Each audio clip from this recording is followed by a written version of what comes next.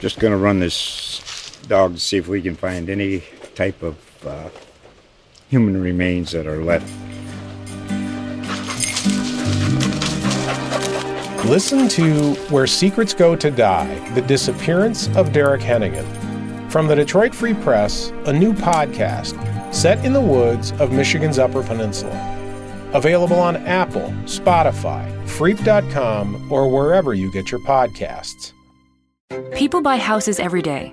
No big deal to the bank. But buying my first home? That was a big deal to me.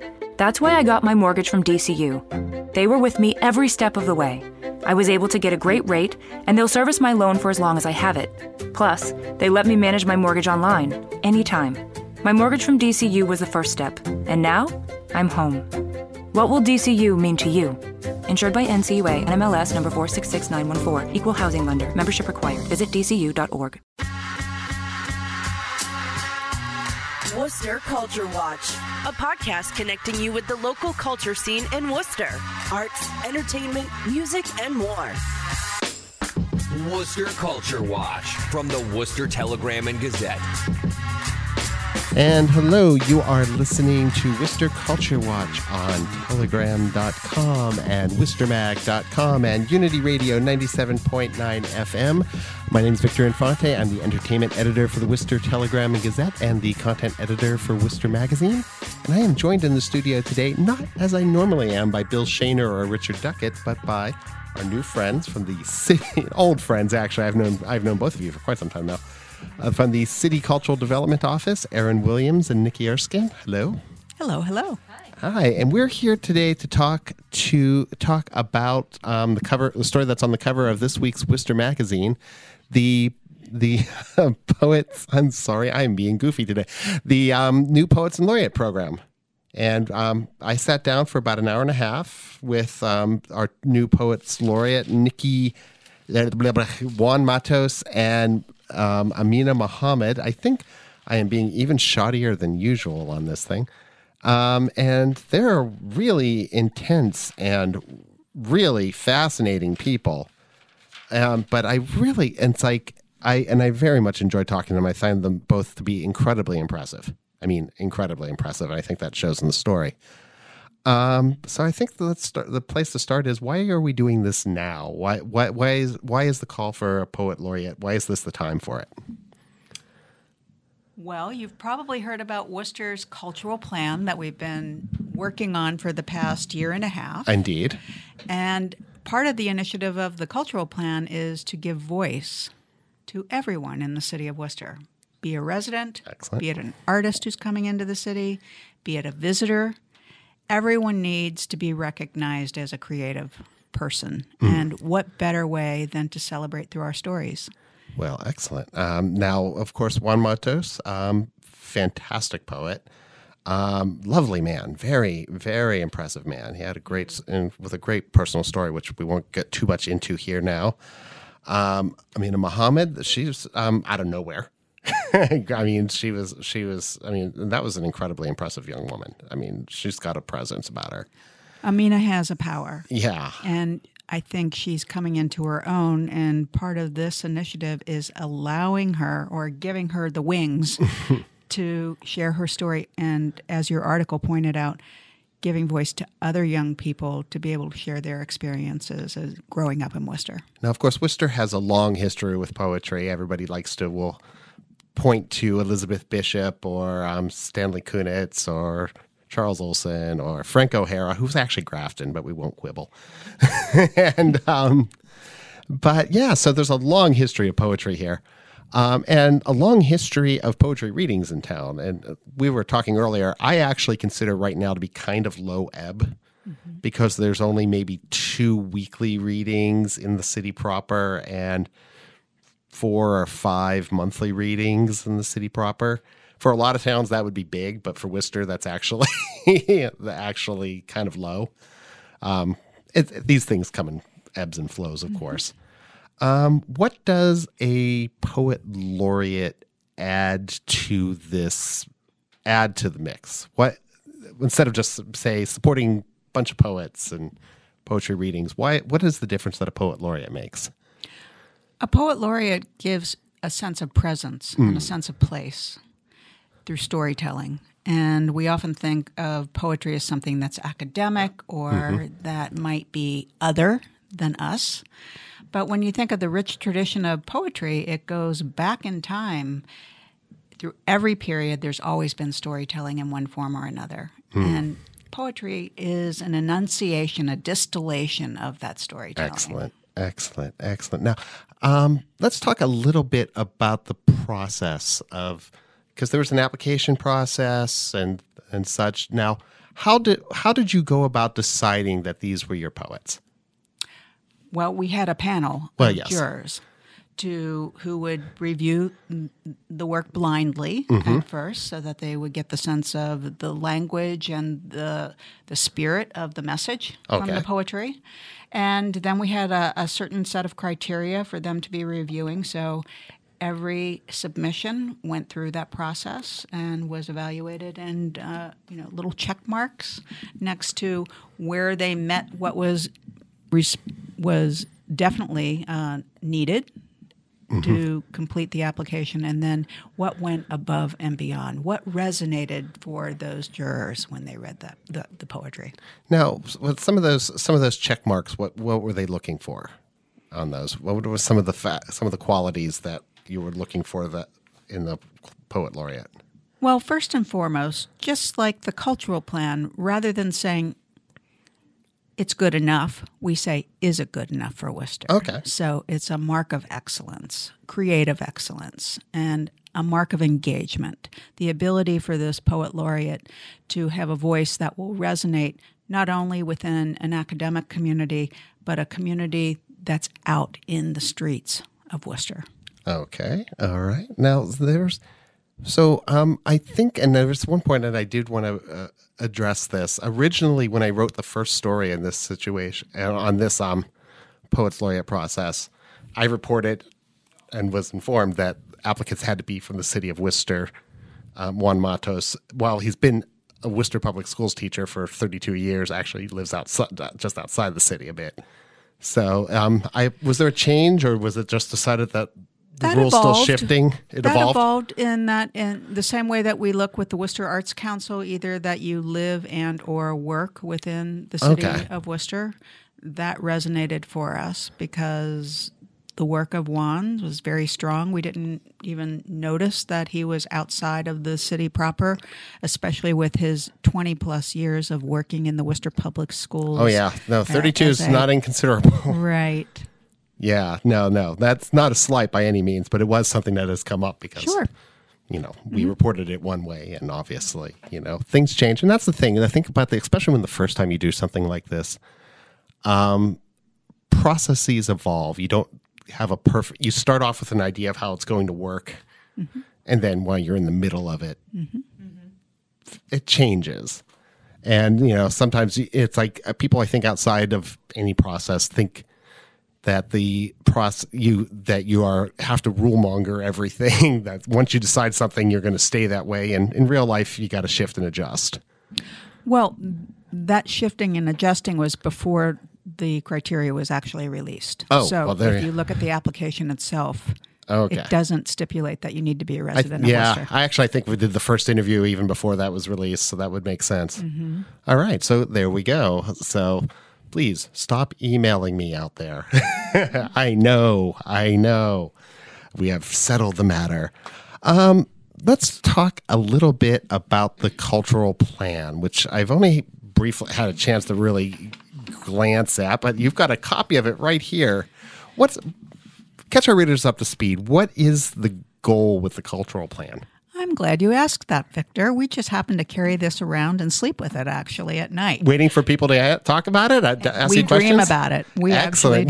This is the podcast for you. We are a small, shoddy podcast, but we are here for this question. Well, we're here to celebrate Old and New Worcester. That's one of our major goals for the cultural plan. We're looking at public space, creative space activation. We're looking at equity and engagement and belonging. That belonging component is really critical to me. Youth education, family engagement, and creativity and innovation, creative entrepreneurs.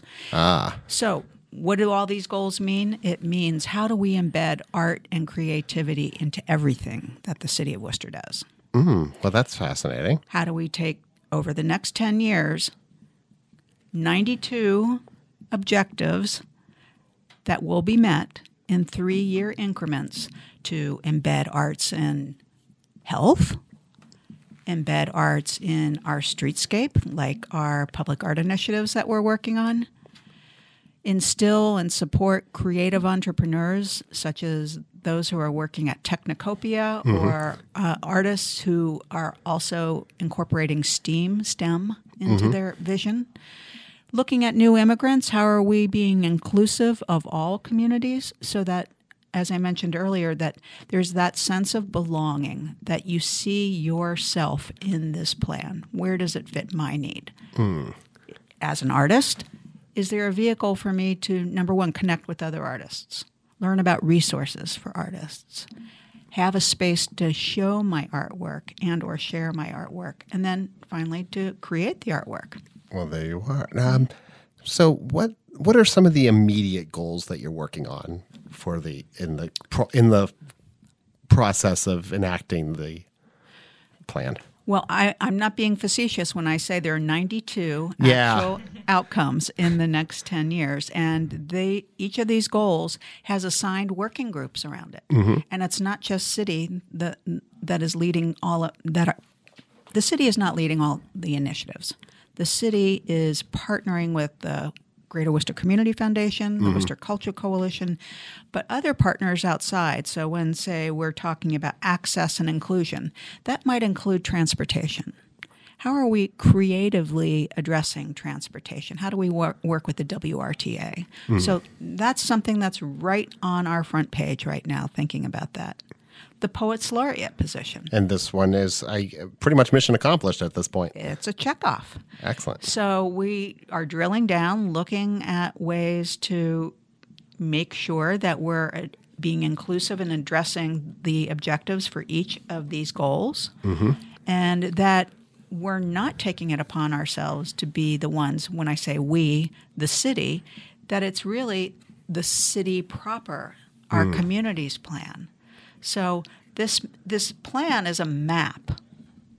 It's a roadmap that can detour and change. Of course. And that's really how we're visioning it right now. Other activities that are examples, you see the Worcester Pop-Up. An inclusive space. It's been used over 300 times in the last year and a half. In fact, this weekend there's a showing of hip-hop videos going on there. I wrote a little bit about that. I saw that. Thank you. Yeah. That is a very cool piece, and that grows out of a group of artists who have been with that pop-up since its inception. The Four Element crew. The Four Element, Mark Thomas, who was one of our arts fellows for the city of Worcester. Mark also ran the original pop-up. Before it was even all built out. He and Tina Zlody were the model entrepreneurial spirits who really helped to shape that Excellent. vision. And that is a really fantastic space that's going on over there. I'm always really impressed when I wander. Sometimes I'll just wander in and see what's on the walls in there, and it's always fun. I really, really like some of the work that's in there. But I'm glad you mentioned the show tomorrow night, because that is an example of storytelling and the power of the written word and the visual. Definitely. So it's all about storytelling, and hip-hop is poetry. Yeah, well, rap definitely is. I'll get technical for a second. Rap is poetry, hip-hop is culture, as it goes. Okay. I'm going to get cards and letters if I don't clarify Thank that. you. I get the emails. My people have very specific things that I have to get right. So what here now? I think really sometimes people have this clue. There's a lot of misconceptions about what the city's role is in arts and the arts in the course of city life. I'm trying to articulate that.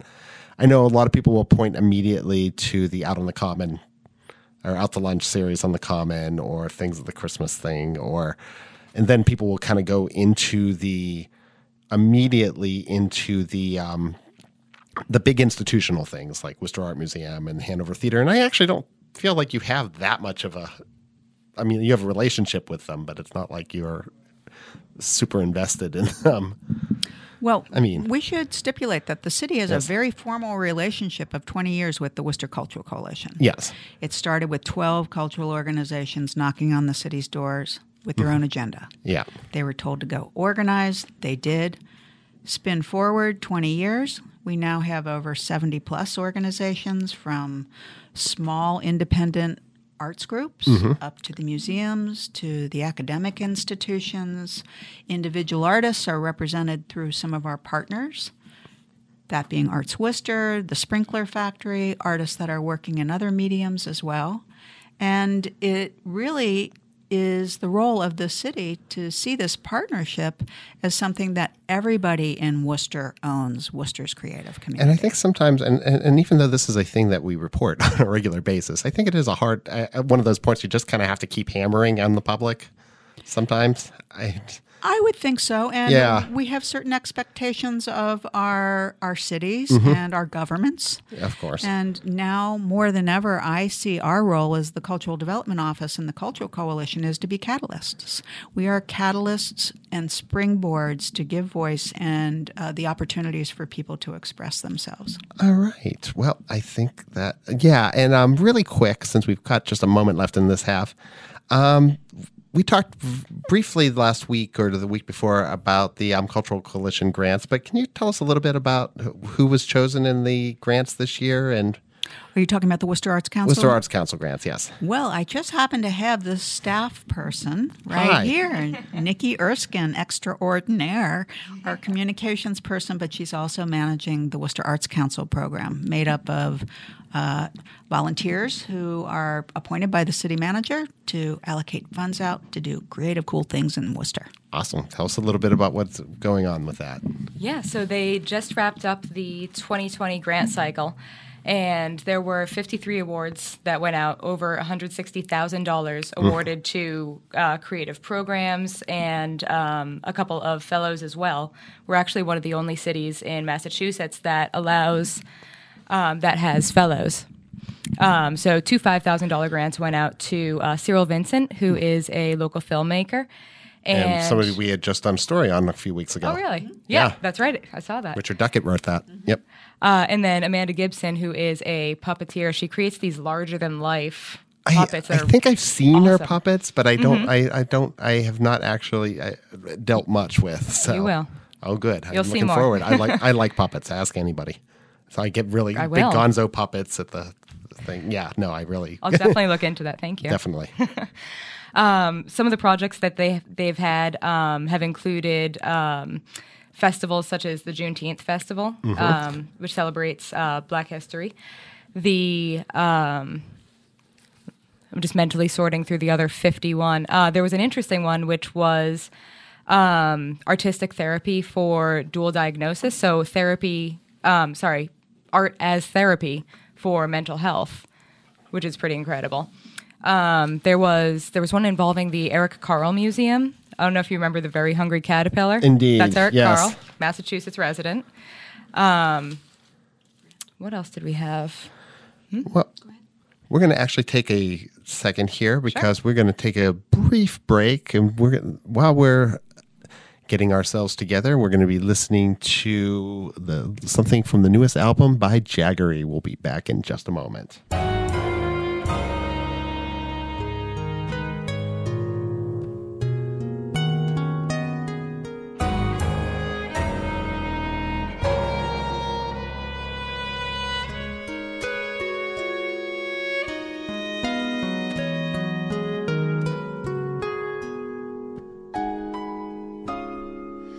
When I was born,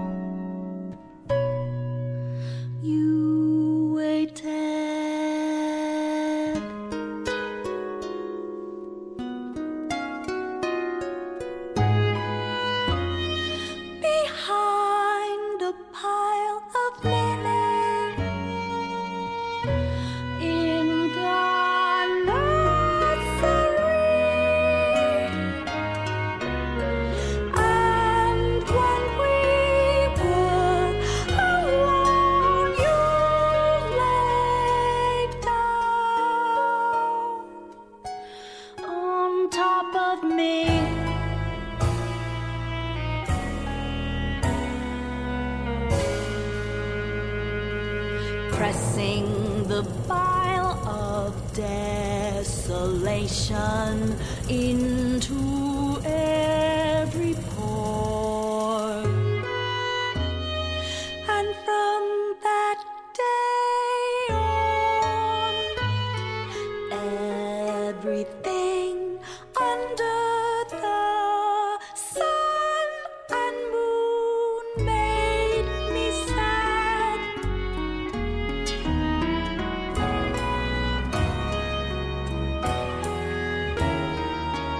Even the yellow wooden blades that slid and spun along a spindle on my crib. You taught me to exist without attitude. You ruined my manners to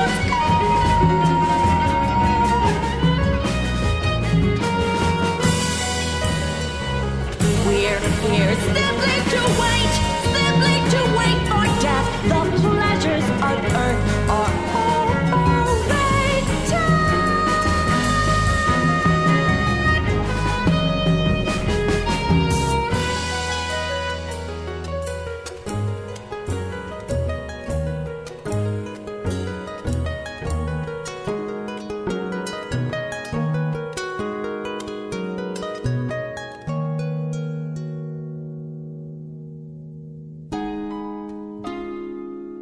I only appear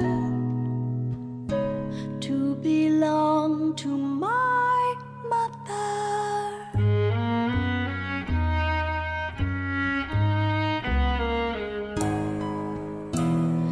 To live among blocks and cotton and their shirts with stamps.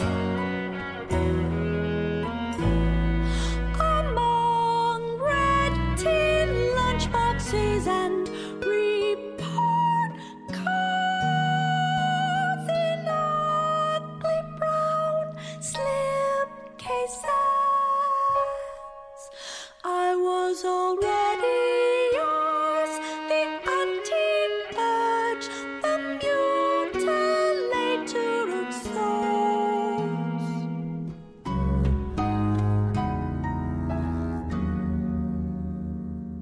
And we're back. You have been listening to From the Nursery by Jaggery. You can read my new review of their new album in this week's Worcester magazine.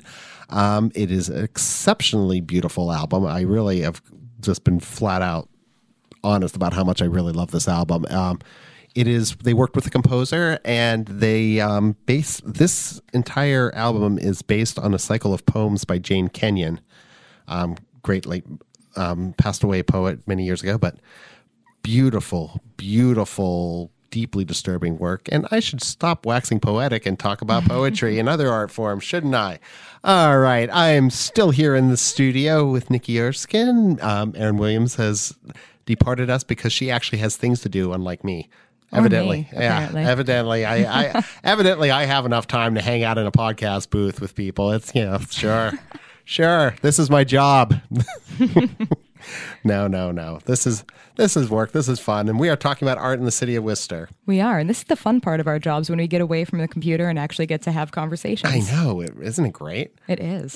Sometimes it's easy to, it's like you could do so much of your job these days without actually talking to another human. Yeah. I mean, I go days without actually having to I don't even do when I do interviews and stories. Half the time I'm doing it over the phone or over the computer. Yeah. I feel like I had to twist your arm to do the Poets Laureate interview in person. I was very reluctant, not because of them, but I knew how much time it would take. Mm-hmm. And I was reluctant to put that amount of time into my schedule in a short period of time, a short window. I can understand that, but honestly, I'm so glad I did. This article came out awesome. Thank you so much. So I think it was worth it. Thank you very, very much. Thank you. Yeah. So what we did, in the last segment, we were talking a little bit about the Arts Council grants, and do you want to catch us up on a few more highlights before we move on? Sure. So in addition to the fellows, like I said, there are 51 other folks who successfully won grants. There are some which are focused on rehabilitation or therapy, using art as therapy, one of which is a creative movement class for people with disabilities. There's also there's a jazz festival. The WCCA runs a jazz festival that got funded, as did a Jazz 101 class over at WICN. WICN, okay. Them as well. All right. Yeah, so a couple jazz items this year. That's right. WCCA does the one in Shrewsbury Street on Christopher Columbus Park. Yeah, they had their first one last year. And yeah. It seemed to have gone well enough that they're back for another. Indeed. So now the city has gone from no jazz festivals to 2. There's 2 now, yep. Because the other one is in October, I believe, and it's on the Jazz Common. at Sun. There's that. That There's makes 3. We are now at 3 jazz festivals. So much jazz. We have more jazz festivals than we do movie theaters. Wow. Think about that. We have more movie festivals than we have movie theaters in the city proper. Yeah, you're right. Isn't that weird? That is weird. Yeah. I don't know why that is, but it is. I kind of do know why that is, but yeah, it's well, no, it's because a lot of things when the company that owned the Hanover sold it, there was a contract that they wouldn't be Showcase Cinemas. The company that owned Showcase Cinemas, I believe, at the time, had a contract that they couldn't put something that would compete directly with that movie theater. Ah. And then so that left the only movie theater in town being the Paris Cinemas, which for a while was a legitimate movie theater in its heyday. It went on to much more colorful fare by the end. And now it's a beer garden. But I get in trouble every time I talk about the beer garden, so we're going to talk about art. All right. But yeah, so one of the things that's really interesting me about the cultural plan is this telling the city's story. That's one of the actual bullet points on it. And can you tell me a little bit in your own words what that means? Yeah, so where my primary role with the Cultural Development Division as well as the Worcester Cultural Coalition is marketing and communications, I really work a lot with the telling the city story part of it. So I think there have been a lot of voices which have been amplified, not just in the city, but nationally. There's a lot of voices which haven't yet had a chance to have that kind of amplification. So something where I'm really excited about these poets specifically, Juan and Amina, indeed, is that we haven't heard a lot of these stories put out there in public and celebrated. Juan, who immigrated here from the Dominican Republic and really built himself up from being a janitor at Yankee Stadium to the poet laureate for the second largest city in New England. That's pretty incredible. Pretty big deal, yeah. And then Amina, who grew up in here in Worcester with parents who were immigrants, and she has had a life for 18 years old. I can't believe how much she's gone through. I really had to undersell a lot of her story in this article just because I only had so much space. And this article was so long that it could not have run in the daily paper. I mean, that was a conversation at one point, and the decision was that even cutting that much of it, enough of it to make it fit, probably would not have damaged the story at this point. Right. I mean, it really was a short story, the amount of what they were willing and able to open up and share. Yeah. I mean, that was the second time that I had been in a room with both of them. And, they both were opening up about their pasts and also talking about how excited they were for this opportunity. That was the second time I've ever cried in a meeting, and the first time was the first time I met them. But there was one point during that interview where I remember looking around the room, and we were all wiping our eyes as one of the poets was talking about their struggle. That just they're so captivating. They're both so brilliantly able to share their emotion in a way that just, for me anyway, it just grabs my soul in a way that the poetry that I studied in middle school, high school, it never grabbed me that way. So it's just been really powerful getting to know them and realizing more thorough of the spoken word and how valuable it is to amplify. Yeah, I really had to undersell a lot of her story in this article just because I only had so much space. And this article was so long that it could not have run in the daily paper. I mean, all these other voices. Well, it is so funny, too, because there's a fairly... I was saying earlier that, there's not a poetry slam, at least for adults, a formal one in the city anymore because there's not a national poetry slam finals anymore. So sometimes there's the Dirty Ralphs will do something once in a while. They'll send somebody, I think they still try to send somebody to the Women of the World all-female poetry slam, but not this year. I know they're not this year, but Providence is. Yeah, so I'm getting inside baseball again.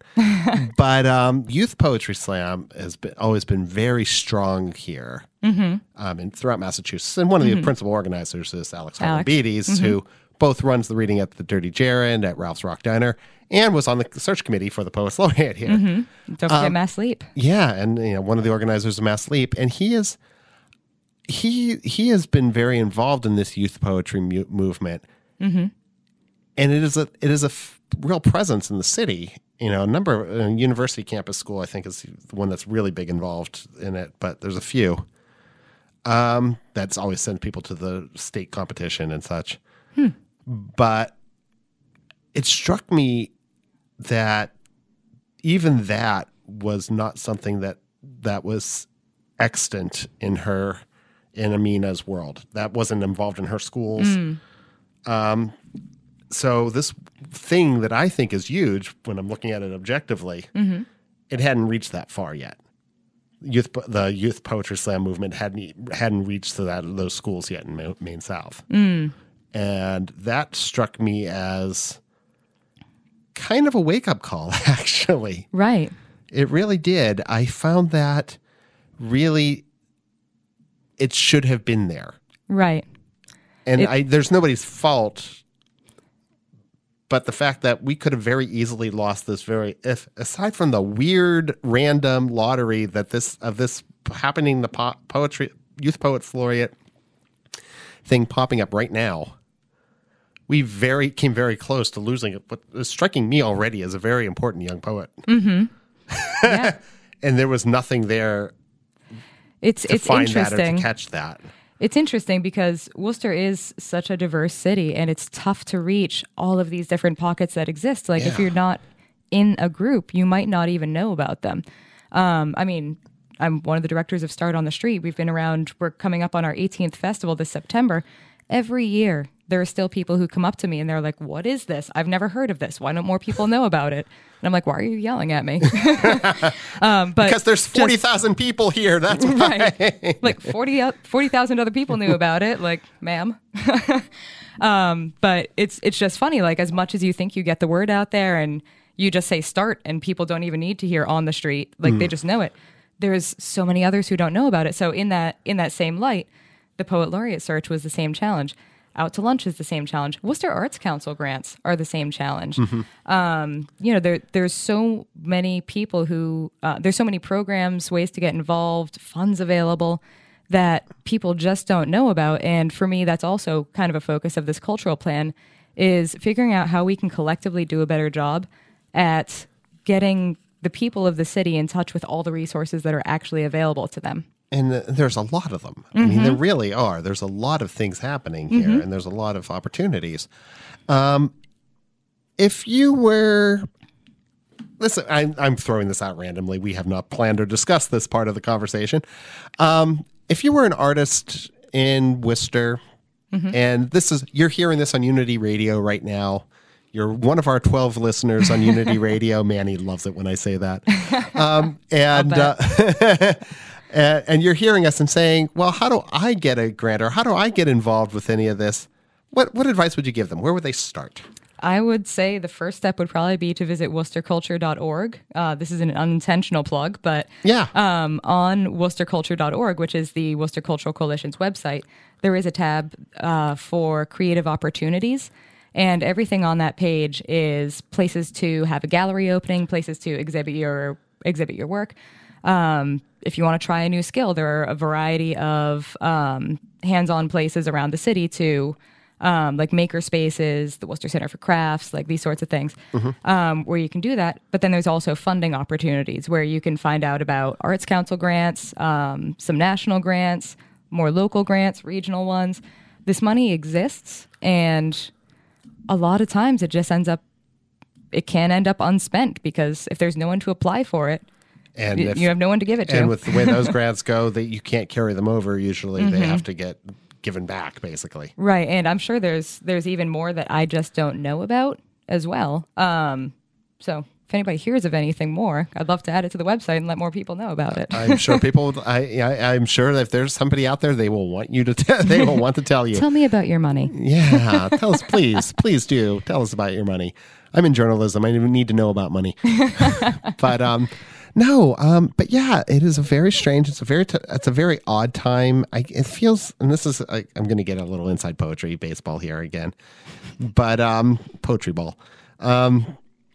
It really is a weird time in poetry right now because it kind of feels like a lot of the national infrastructure is breaking up a little for it.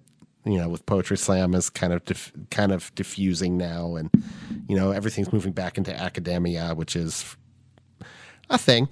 And so it's really interesting. Which is part of the reasons I found this Poets Laureate program so exciting. Mm-hmm. It feels well timed. I don't know I know way more about how the ins and outs of the national poetry scene than most people. So I know that that couldn't have been a plan because it just couldn't have. Nobody else really thinks like that. But Alex maybe. But yeah, I found this very well timed. And what do you hope to come out of it? I mean, in the long term of reestablishing a poet laureate, establishing for the first time a youth poet laureate, which, even Boston doesn't have one yet. So Boston, they do. You're on notice. They do. They do now? Fact. Worcester beat Boston to the punch in announcing the poet laureate by days, if not weeks. So right now we have a Worcester poet laureate. We have a Boston Poet Laureate and Worcester Youth Poet Laureate, Boston Youth Poet Laureate, and actually the National Youth Poet Laureate goes to school at Harvard. Wow. I did not even know. I'm not saying we're thinking about doing anything with that information, but I think there could be something going on there. I think we'll see. Stay tuned. But no, I actually had that as news to me. I didn't actually, because when we report it, again, facts do happen after I report the story. The world doesn't just stop once you read the article? It doesn't. And, change frightens and confuses people. No, but that is actually news to me that there are other poet laureates that happened after Worcester. 3 young women, poets laureate. Poets laureate, yes. Yeah. No, I double checked that in the stop book. Yeah, it's poets laureate. It is. Yeah. Like attorneys general. I know, that's the same one that it's always weird to me too. Mothers-in-law, yeah. Yep. I'm sorry that you have to pluralize that. It's the year two. No, I've been in one marriage for 20 years, so I don't have multiple mothers-in-law. But they could have like a book club. But absolutely. All the mothers-in-law are in a mothers-in-law book club. I don't know. I really. How your son-in-law This is why you. We're a shoddy podcast. I think we're crushing it. But what do you want? So there was a question that you had that I did have a couple thoughts on. I remember what do you like to see come out of this program? So the part of their charge as poets laureate is to come up with a certain number of poems each year. At least one should be about Worcester what is your Worcester at this point in time. But the rest can be more general experience, whatever inspires you. And then we'll be collecting all of these various Worcester stories and just stories about life in Worcester over the course of their tenure here. But the Poets Laureate program is only part of this overall cultural plan. And a phrase that gets tossed around our office a lot is that the arts are not just nice, they're necessary. Yes. And I've thought a lot about this. It's probably one of those thoughts I have while falling asleep at night. But working in City Hall, it's a lot of red tape. It's a lot of bureaucracy. Sure. And the majority of that, in my experience, the 9 months I've been working at City Hall, it's been that most of the other departments are focused on how you live in a city. So, does your plumbing work? Are the roads plowed? Are the roads finished? Yeah. Do you have permits? Do you have police? Do you have all of these other things that make it possible to live in a geographic area? What the Cultural Development Division does is make it worth living in an area. So, it's all well and good if I have heat and a place to park my car and a way to get to a job, but why do I care about one place over another? And with all of the different, as Erin said, the 90 some odd points that we have laid out in this plan, it's to make Worcester overall more attractive, more engaging, more stick in your heart, to make it just a place where you can see yourself, not just existing, but living. And this is the thing that I really, really feel when we're having these conversations about development, and I'm not going to put you on the spot for development by all means, but when we're having these conversations, this is a piece that gets left out a lot. Yeah. We're talking about Polar Park, and we're talking about TIFs, and we're talking about traffic, and Lord knows we're talking about traffic. But it's getting more fun every day. We're talking about gentrification. We're talking about all of these things. And I find this cultural plan more assertive than I've seen similar programs in other parts of the country. And that is something I find interesting. And it's actually one of the things that actually kind of gives me hope that we might actually survive this whole process. Right. Yeah. That it's not going to be dropped the moment in favor of a Chipotle somewhere. I mean, I'm all for a good burrito, but then you don't want to know. Did they advertise with this? I don't know.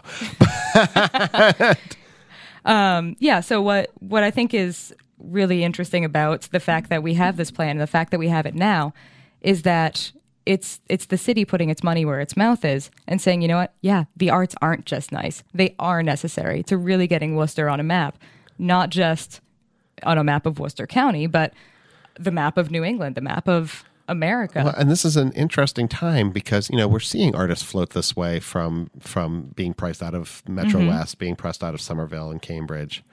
We're seeing venues closing at a rapid rate over in Boston, even more. We're seeing it here too. But what we're seeing is, people saying, well, maybe I can play more in Worcester. I can't tell you. I feel like more and more I'm seeing people from New York, like from the city coming up here. And I mean, I lived in New York for a couple of years. It felt like a place that already had roots. Like all the dirt was taken. There was nowhere else to put down roots, which is why I ended up coming back to Worcester, because we're not as finalized. You can still make your mark here. Oh yeah, you can still have a huge impact here. And tell you a secret about when you're playing with New York or Boston, and I know this as a touring poet. You don't really make money in those places. There's one gig in Boston you can make money as a poet at, but for the most part, it's like between pay for play and expenses and just jaded audiences, you don't always make a lot of money at some of these things unless you're one of the really big acts. You can actually make more money at some gigs here in Worcester just because the expenses are so much lower. Interesting. Now, hopefully that will stay the case. Is this wood? That is, it might be artificial wood. Yeah. I'm not sure. I knocked on it anyway. But so it's like a lot of touring poets I would know would do the gigs in New York to make noise, but money doesn't leave New York. It just doesn't. And you'd come to Worcester and you're making a pretty good hat. Which is worth it, and you're usually getting fed or something and put up, so your expenses are stupidly low. That's so what maybe happens. These bigger cities are like the resume builder In a lot something? of ways, yeah.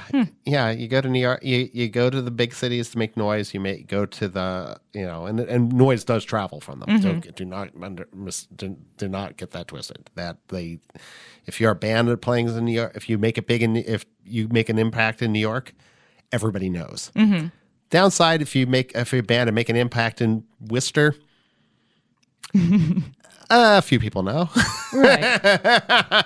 You might have had a good night. Might have sold a few CDs. Might have made some money at the door. Grabbed a few followers. Yeah, picked up a few followers, but you didn't make a lot of noise. Mm-hmm. That's the trade-off. Right. But yeah, so if you're in New York, you might have lost money on the gig, but everybody in the country knows who you are now. Right. So is part of that changing that, making Worcester more of that recognizable hub for creative culture? That is the hope. That's the hope. That's what Worcester is, and that's what everybody, I think, is always afraid to lose. Mm-hmm. Because most of the arts groups and organizations here, they happen rather organically. They, start on the street. It's always the great example. Mm-hmm. I always use that as the sort of the ultimate example of bottom up. Right. Just bootstraps and go and make it work and make not something that was imposed by a corporation or the city or something, whatever. Mm-hmm. It's earned its reputation and its audience, but and that's this is an environment that can foster those sorts of things, and I think there's always that sort of fear of losing that.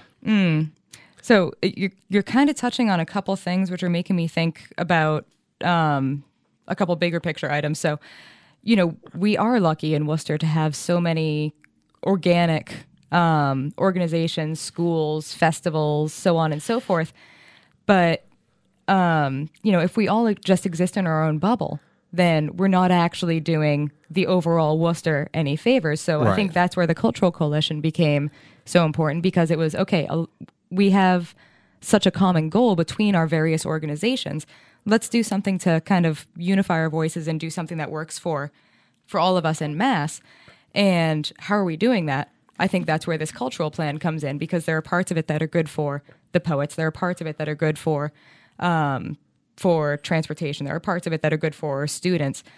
But by building all of this up together in a more cohesive way, that's how Worcester overall, even if you're not in the arts community in any way, that's how we benefit, not just for the city, but for the region. All right. And that sounds like a pretty good note to wrap things up on. Really quick, before we go, I'd just like to make a plug. I will be reading poetry, since we've been talking about poetry all day. Yeah, you will. I'll be reading poetry Sunday at Nick's. Listen at Nick's Bar and Restaurant. Now, I understand I'm up against the Super Bowl. So if you are a person that actually does not care about Kansas City or San Francisco, then you can come to see me. It'll be all fine. If you don't, I understand. I still love you. Anyways, you have been listening to Worcester Culture Watch. As always, our music was composed by DJ Manipulator. We'll be back again next week.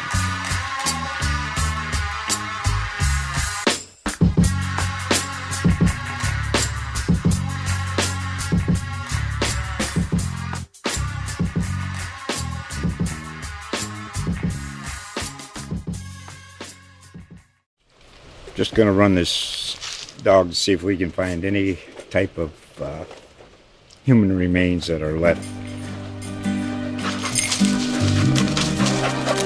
Listen to Where Secrets Go to Die, The Disappearance of Derek Hennigan. From the Detroit Free Press, a new podcast set in the woods of Michigan's Upper Peninsula. Available on Apple, Spotify, Freep.com, or wherever you get your podcasts.